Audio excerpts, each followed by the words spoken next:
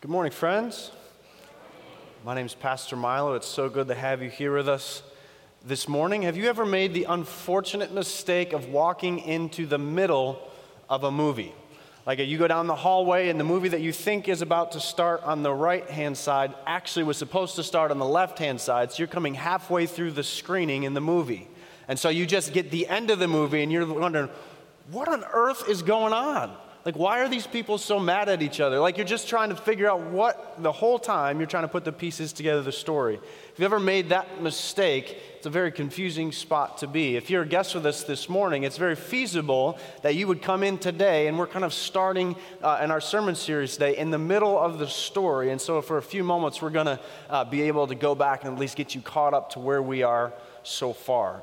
The song we just sang, Redeemed, I looked it up in the back just to make sure, and it's a Fanny Crosby song. So she wrote that song in the 1880s. And so if you think about the context in which she is writing, just after the Civil War, and she's saying, redeemed, I love to proclaim it, redeemed, so much around her was being redeemed. The Civil War had just finished, and so really there's this hurt of a nation that had been broken and then being able to put things back together. And if you know her story, she was blind as well. And so she had gone through her entire life blind, and being able to write those words and pen those words. You kind of come into the middle of the story when you sing that song. And some of you just went back to a moment in your memory of singing that song when you were a child or something. You just got to kind of lift that up. But other people, they're coming into the middle of the story.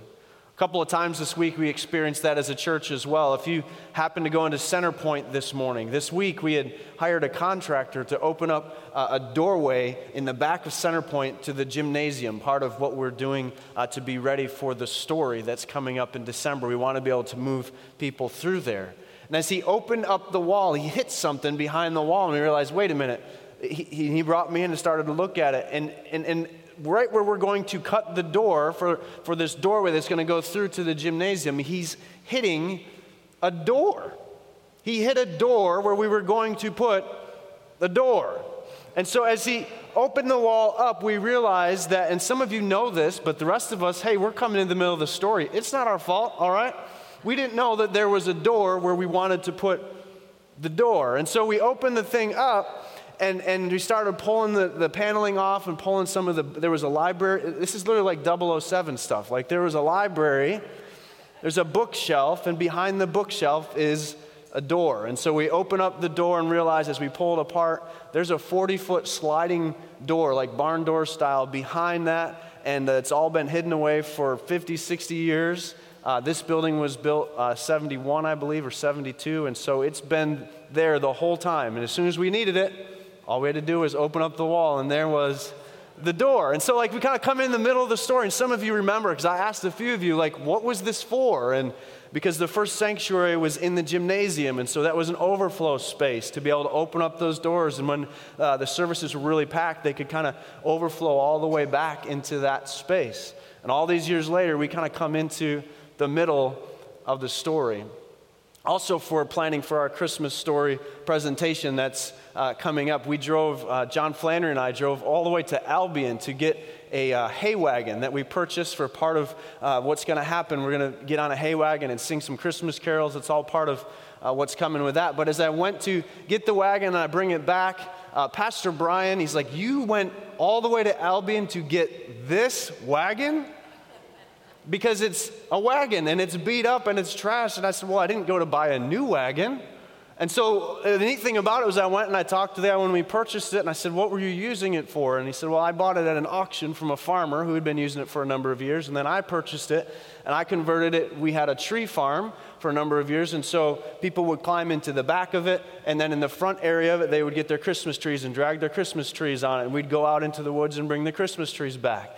And so you're kind of coming into, with this hay wagon, the middle of the story. Now the story continues. We're putting sides on it. We're getting the thing all settled in so that we can have it up to Williamsville standards for our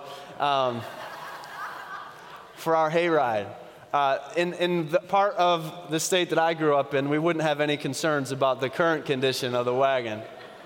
But we'll get it up to ready, and we're working on that this afternoon. And so man, we're just so glad that you're here this morning. I want you to know, as you're coming into the middle of the story, As in both of those situations, like it's exciting to talk about restoration and taking something that had been and reusing it in a new way.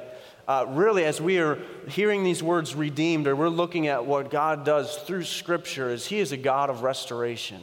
And He is a God who is taking what is broken and patching it up and fixing up and being able to use it once again. So if you open your Bibles this morning, will you open up to the book of Ruth? Ruth may be a little bit difficult to find if you're using the Bibles in front of you. Those black Bibles in front of you, it's on page 279, because you might fly right by it as you're looking for it, because it's only a few pages in Scripture, but we're going to cover it this morning.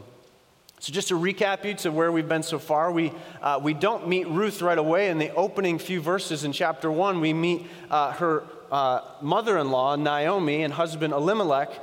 They have left the land of Israel and gone over to Moab. And in Moab, they've gone there because there has been a famine in the land. And so because there's a famine in the land, they went to this place, Moab, because there was food there. But Elimelech has taken his family away from all of the resources and all the protections that were actually in his homeland. And so, ironically, what ends up happening is he comes to this land with his wife and his 2 sons. He suddenly passes away. And it's only a matter of time before his 2 sons have married, and suddenly they both pass away. And so Naomi is left in this foreign land of Moab, far away from her family, the people she loves, the people that would care for her. She's left there with her 2 daughter-in-laws, not knowing what to do, where to go. And in that culture, they were in a bad position. So she makes a decision. She's going to leave Moab and she's going to come back to the land. She's heard that there might be, the famine may be over and people are starting to return. And so she's going to go back to Bethlehem, the city of bread. And she invites her daughter-in-laws to come with her. No, she doesn't. She tells her daughter-in-laws it would be better for them to stay there because they would have a chance. If they come with her, she's a bitter old woman with no options, no opportunities. And so they make their way back. Orpah, one of the daughter-in-laws, she stays there. She says, you know what, you're right. This is a better place for me. I'm going to find my own way, doing things that I need to do to make ends meet. But Ruth has a conversion experience, and Ruth tells her, you know what, from what I've seen, I'm going to leave my people. She says, your people will become my people. Your family will become my family. Your worship practices will become my worship practices. Your God will become my God. Your land, my land. And she joins her and comes over to Bethlehem.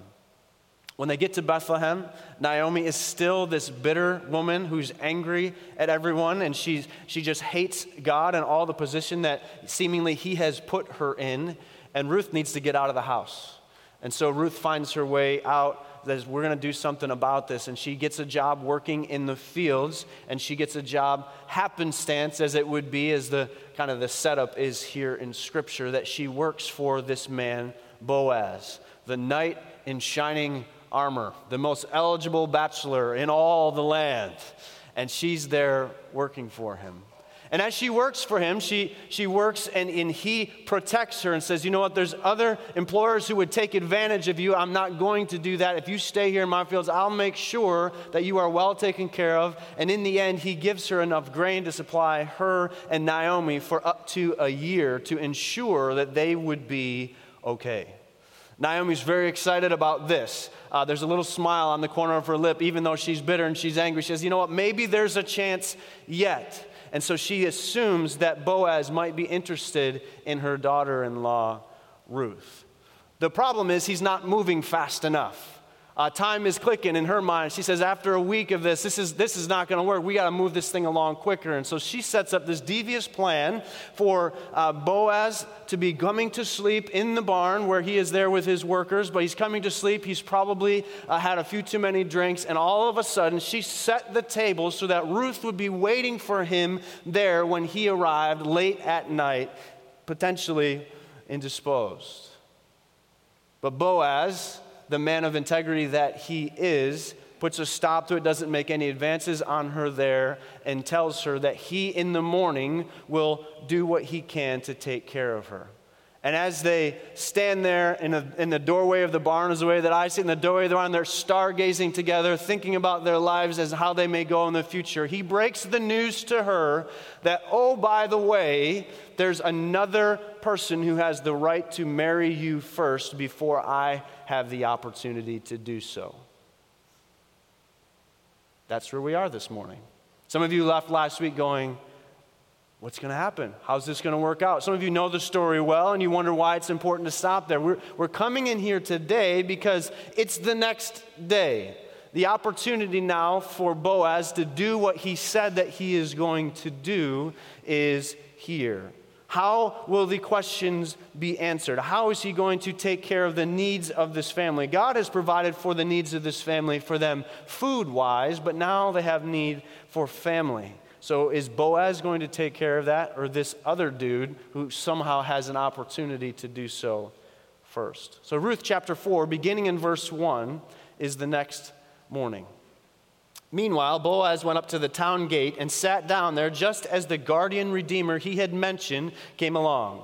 Boaz said to him, "Come over here, my friend, and sit down." If you take out your white sheet of paper that you got in your bulletins this morning, I've got fill-ins for you there today, but we're not going to quite get there yet. I just want you to kind of see where we're headed so you know where the scripture is coming from. Ruth chapter 4, beginning in verse 1.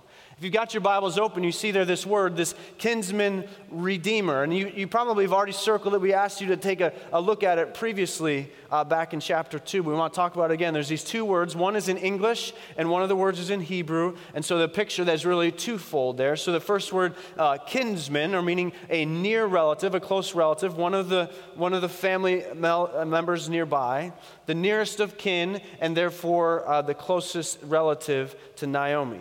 So this would be the closest adult male relative to Elimelech, the one who died over in Moab, him and his sons. This is the closest male relative to him. The second word, redeemer, would say that this person would have the right, if he was able, to purchase the property, acquire all the property that belonged to Elimelech and his sons. He would be able to make sure that he would redeem it, to buy it back, to purchase it, to inherit, basically, this property that belonged to him. This was a law that God had set up for the people of Israel, and so he would be able to do so in a way that he would provide in disastrous circumstances and tragic circumstances that people might face. He would provide a way for them to redeem the land through the closest relatives. If you want to follow along on the screen, I'm going to go back to Leviticus chapter 25 to explain where this is coming from. So Leviticus chapter 25, beginning in verse 25, says this. This is the law that I'm reading. If one of your fellow Israelites become poor and sells some of their property, their nearest relative is to come and redeem what they have sold. If you want to turn there in your Bibles, take a left, find your way over to Leviticus. We're going to a few verses here in Leviticus and then Deuteronomy. So Leviticus chapter 25, beginning in verse 25. If one of your fellow Israelites become poor and sells some of their property, their nearest relative is to come and redeem what they have sold. If, however, there is no one to redeem it for them, and later on they prosper and acquire sufficient means to redeem it themselves, they are to determine the value for the years since they sold it and refund the balance to the one that they sold it. They can go back to their own property. What's happening here is the Redeemer is able to come in, purchase the property, and be able to raise their own family on the property. If the one who has lost the value, lost the ability to maintain that property, this little string attached is if they ever get to the point where they have the means to purchase it themselves, they can then purchase it back from the Redeemer. So everything that is going on there, that this allows the clan or the people to be able to keep the land within the family so they are not losing land to an outsider. If you think about the backstory of who the Israelites were, they were a people who went to the land of Egypt. You remember that? And so they were taken away from their land, and they've gone through great trials and tribulations. They've gone through great difficulties to be able to have land once again. And so they were going to make darn sure that they weren't going to give it up again. They wanted to keep it in the family. So that's how they dealt with the land. Now, if we want to fast forward to Deuteronomy, so if you got your Bibles there, take a couple pages over, but I'll read it to you as well. Deuteronomy chapter 25. Deuteronomy chapter 25. Now, if you remember also, in the days of Ruth, she's living during the judges' time period. And so these things are not necessarily being practiced by everyone in the land. We learn at the end of the book of Judges that every man was doing what was right in his own eyes. And so to assume that they were all living by this code would be a mistake. So they're all doing whatever feels good, whatever looks good, whatever is profitable to them, which is why this book is applicable to us today, because that's the same environment we live in today. But this is the law that they were supposed to be living by. Deuteronomy chapter 25, beginning of verse 5, says this: "If brothers are living together or near each other, and one of them dies without any sons, his widow will not or must not marry outside of the family. Her husband's brother shall take her and marry her and fulfill the duty of a brother-in-law to her. The first son she bears shall carry on the name of the dead brother, so that his name will not be blotted out from Israel." So if a husband dies, the wife has had no sons born to her, so there's no one to carry on the family lineage. It was the law, or it was their practice, for them to actually have a family member marry her and bear children with her so that she would have the opportunity to carry on the family name, looking for that son who would carry on the family name. So God's going to make sure that the name continues as far as the land is concerned. He's going to make sure that the family name would continue as well, although it has this clause. However, if a man does not, so this is how serious this is, that the brother-in-law should do this, but if he is not willing to, he does not want to marry his brother's wife, she can go to the elders of the town and say, "My husband's brother refuses to carry on his name in Israel. He will not fulfill the duty of a brother-in-law to me." Then the elders of the town shall summon him, and they will talk to him. If he persists in saying, so they're going to have a good talking to him. You understand that? They're going to make sure that he understands what is at stake here for the whole community of why this needs to continue. He says, "I don't want to marry her," for whatever his reasons are. Maybe she's got big buck teeth, or there's some reason why. Those of us with buck teeth, we have to just chill out a little bit, all right? But there's some reason he doesn't want to marry her. Then this is what happens. His brother's widow shall go up to him in the presence of all the elders, take off one of his sandals, spit in his face, and say, "This is what is done to the man who will not build up his brother's family line. And from that day forward, the man's line shall be known in Israel as the family of the unsandaled." That's pretty rough. From that day forward, you get this stamp on you that says you are the unsandaled family.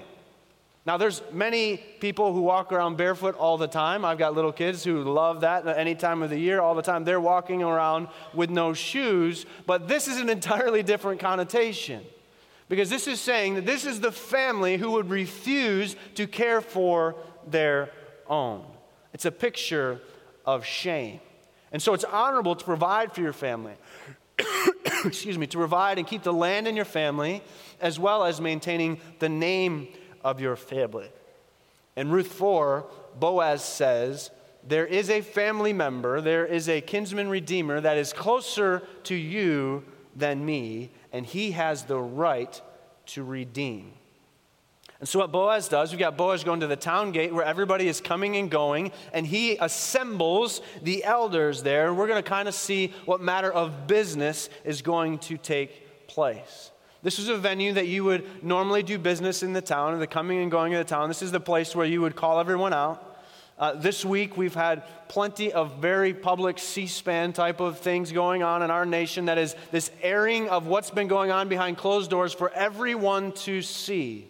On a small scale, in this town, in this neighborhood, this is what's happening. They're bringing all the dirt out for everyone to see and trying to get to a resolution to this problem.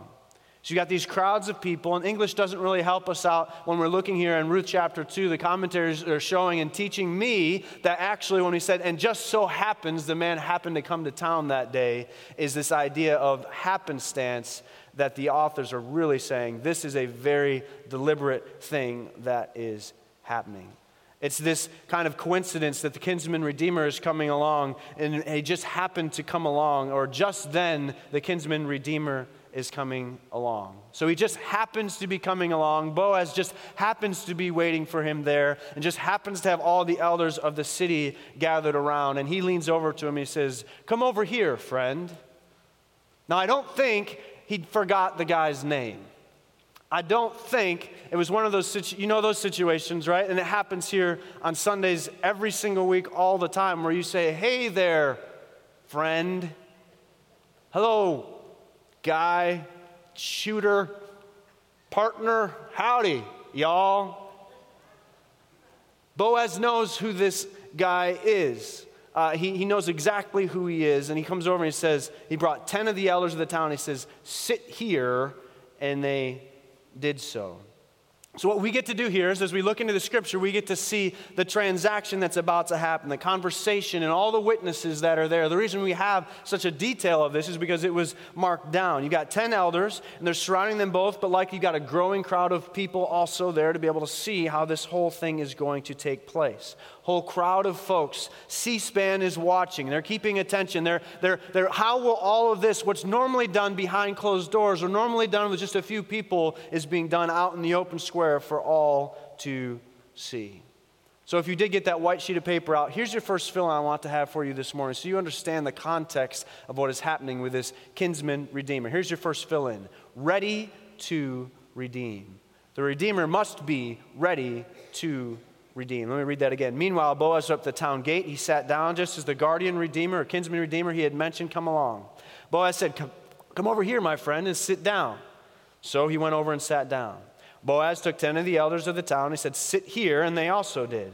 Then he said to the kinsman redeemer, "Naomi, who has come back from Moab, is selling a piece of land that belonged to our relative Elimelech. I thought I should bring the matter to your attention, suggest that you buy in the presence of those seated here, in the presence of the elders of my people. If you will redeem it, do so. But if you will not, tell me, so I will know. For no one has the right to do it except you, and I am next in line."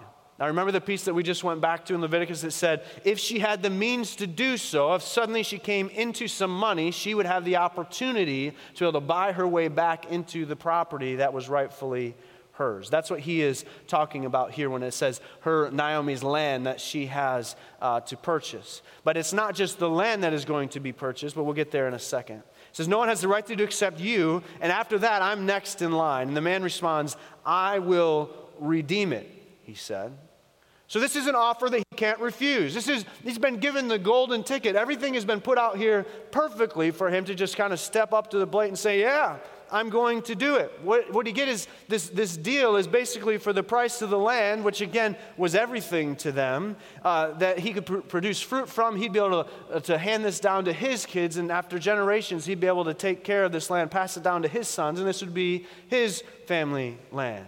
And all he has to do in return for this is take care of Naomi, a woman in her old age, a mean old woman. She's cross-eyed, she's hobbling around, she's got a bad leg. It looks like she might not be around that much longer anyway. And so all he has to do is hold on to her for a few more years, and then he has this thing that he can hand to his sons and to his family and carry on. It seems like in the long run, this is an investment worth the making.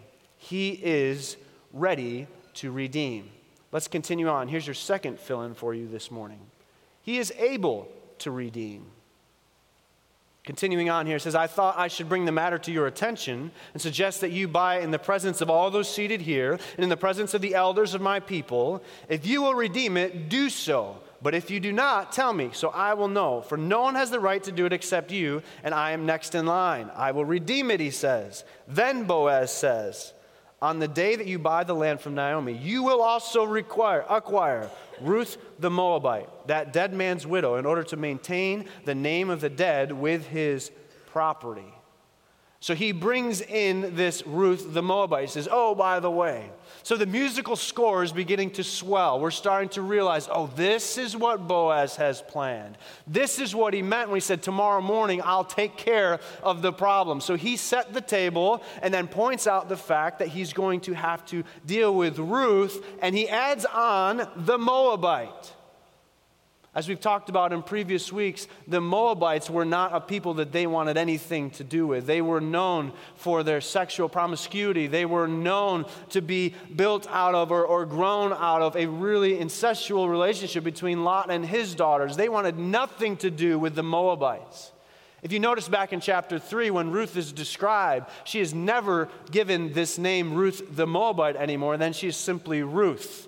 But when he is dealing shrewdly with his kinsman redeemer, he points out the fact that she is Ruth the Moabite. The dead man's widow, in order to maintain some of the dead, or the name of the dead, with his property. At this, the guardian redeemer said, "Then I cannot redeem it, because I might endanger my own estate. You redeem it yourself. I cannot do it."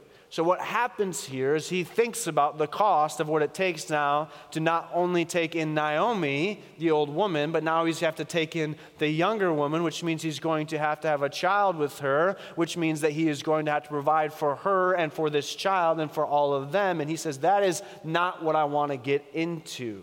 He's able to do so, but he is choosing not to do so.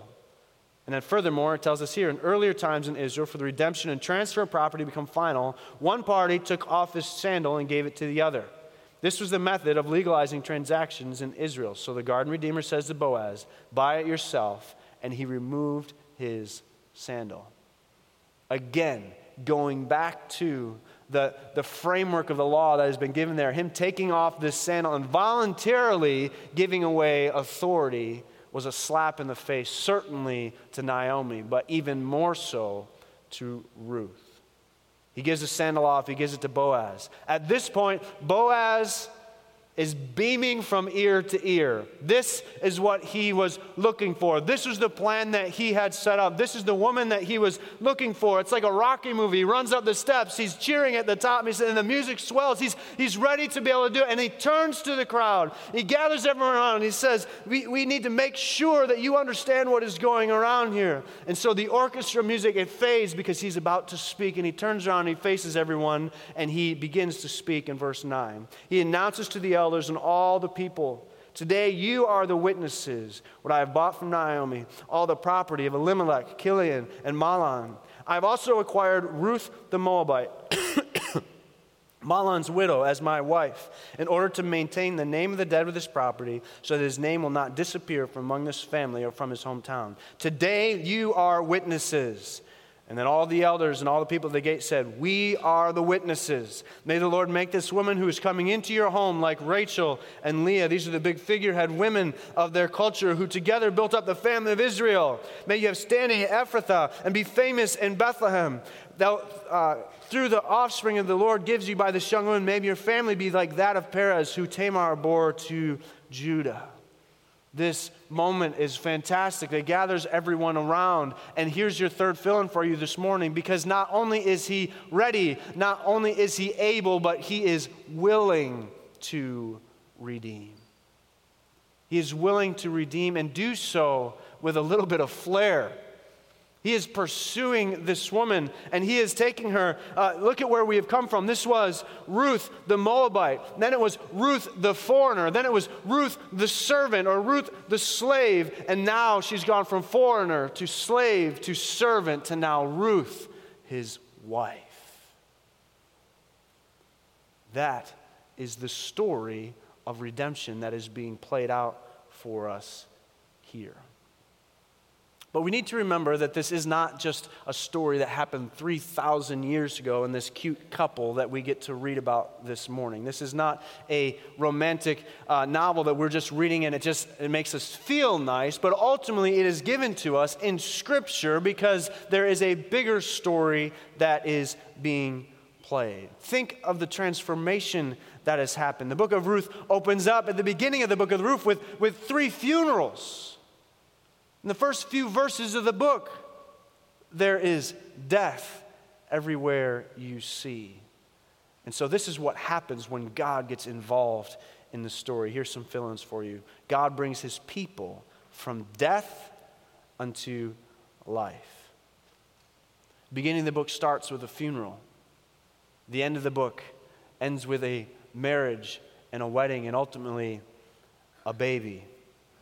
The Almighty God is sovereign over both, over death and over life. He has a larger plan in motion. He is not going to be confused or thrown off by the fact that this woman doesn't seem to fit into things the way that everyone thinks that she should. Instead, He is a God who is taking the broken pieces and putting them back together, a God of restoration. Secondly, God brings His people from curse to blessing.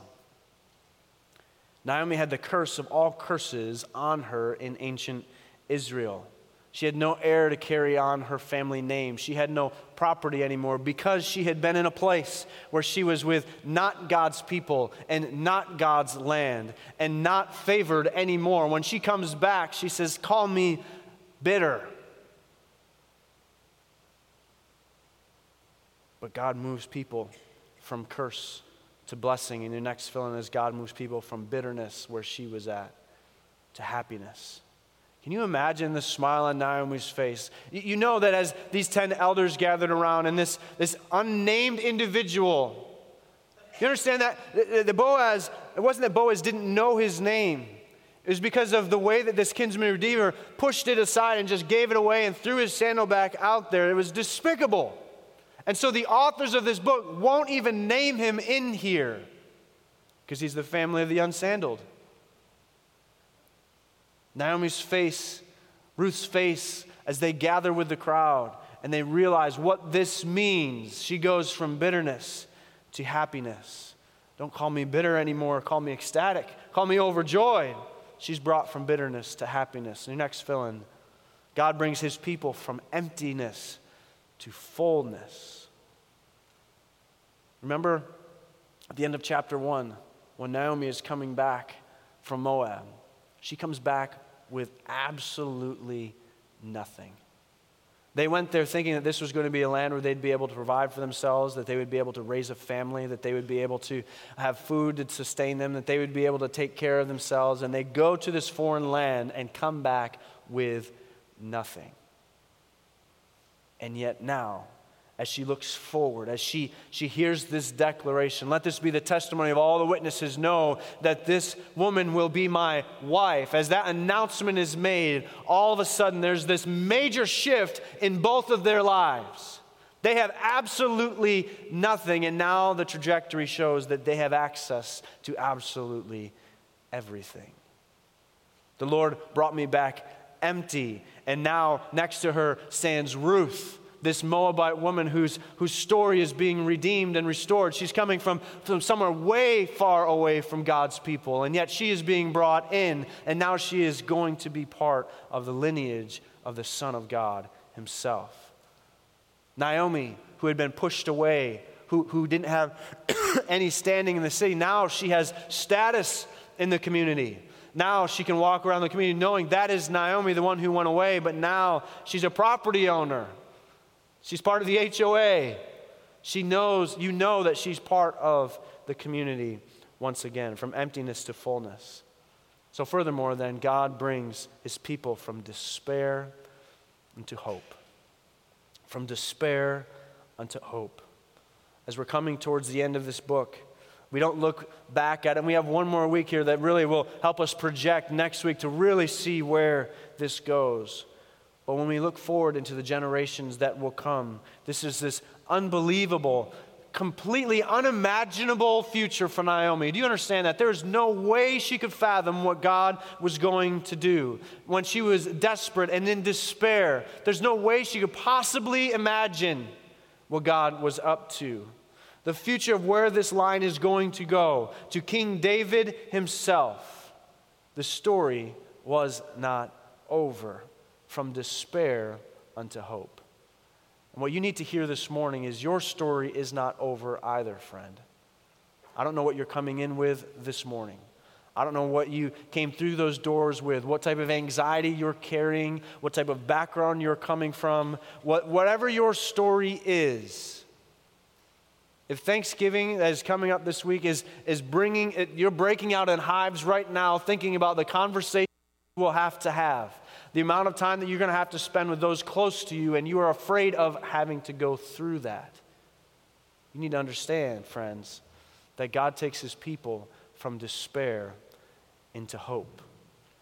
In Titus chapter 2 in the New Testament, we read this: "We will wait for the blessed hope, the appearing of the glory of our great God and Savior, Jesus Christ, who gave himself for us to do what? To redeem us from all wickedness and to purify himself a people that are his very own, eager to do what is good." The author here is acknowledging the fact that we are wicked and sinful and despicable in and of our own right on our very best day. And yet, he comes along and redeems us from that desperate moment, that desperate place, from Moab.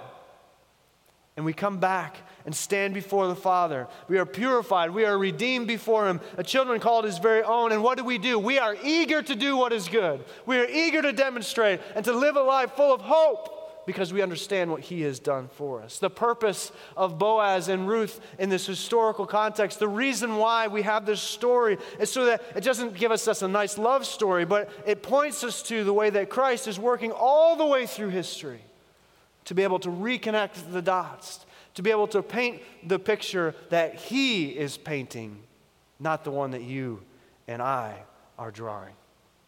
In all of his supreme glory and by his grace, the story pushes forward and we see that he took on the robe of human flesh so that he could redeem every single one of us, because he is the only one who could do so. He is without sin. He became near to us. The Message translation, when it reads in the first chapter of John, it says, God took on flesh and moved into the neighborhood. Isn't that a beautiful picture?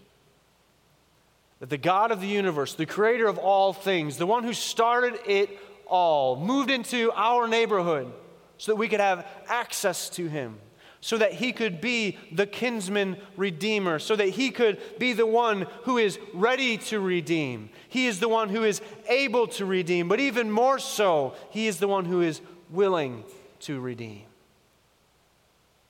As the band comes forward this morning, we need to be reminded that although you may be ready to change your life, you may be willing to change your life, you are not able to do so, friend. A lot of times we will read self-help books, we will go to meetings and do different things that we really want, particularly in the new year coming, we really want to make a better life for ourselves. And so we are ready, we are willing, but we're actually not able to do so in and of our own power. You understand that? But the Lord that we serve, the Redeemer that we have, he is not like that unnamed man who had the ability to do so and yet didn't do it. He is willing. So willing, in fact, that he gave his son for you and for me. This morning's baptisms, the reason why we do that, this very public display, is because it is an illustration of what has happened on the cross, of us taking on the beautiful thing that has happened when Jesus was buried. He was taken under the ground, but then he came out of the grave, raised to walk with newness of life. Just like being washed in water, when it all falls away, when you come back out and you are clean, we present ourselves clean in baptism before the world, understanding and knowing. It is symbolism, yes, but that symbolism is of something beautiful and powerful that God has done in the life of everyone who believes in him. And we no longer live in despair, but we live in hope. We wait for the blessed hope, the appearing of the glory of our great God and Savior, Jesus Christ. Ushers, if you'll come forward this morning. You have an opportunity today. There's a card in front of you. Pull that out, write your name on it, please, to be able to say, listen, I don't know, Pastor Milo, exactly what you're getting at this morning. I do feel like I'm coming into the middle of the story. I don't know exactly how we got there, but I'd be willing to ask you, or let's dialogue a little bit about where this conversation could take us. Because just like that moment for Ruth and Naomi as they are standing in the crowd, the trajectory of what would change when Boaz spoke to the people and said, I'm taking her on as my wife. It's the same moment some of you are at this morning. It's been offered to you. God's gift of salvation has been put there for you, and the hope is there for you, but really at the end of the day, Ruth was going to have to marry Boaz. And for some of you this morning, your kinsman redeemer stands before you. He says, I will redeem. I am ready, willing, and able. I will redeem you. Will you marry me? So this morning, Lord, I pray that there are many here today that would understand the gift that has been given. Understand the sacrifices that have been made on every person in humankind's behalf. Lord, it was not limited to those who lived in the first century. It's not limited to those who understand our Western church. It's not limited to any of those things, God, because you are not tied by time nor space. So if there's one, if there are many, Lord, who would be willing to make that first initial step to say, I've seen the baptism this morning, I've heard the message this morning, I just want some more information, or I want to learn a little bit more. Others, Lord, have accepted you long ago, but for some reason they are living a bitter life, even though everything, literally everything, has been changed for them. So if that is you this morning, I pray that you would have the courage to respond as well, to live a life of hope, of expectancy, waiting for the coming Savior to take us to glory, because he makes all things new, friends. Whatever you're going through, whatever damaging relationship you're in, understand that God is a God of restoration. Lord, we don't know how it all works. We're confused at times by the moving pieces, but we put all of the trust that we can muster in you this morning. We thank you, Lord. We pray that you continue to work in people's hearts even as we sing. In Jesus' name we pray.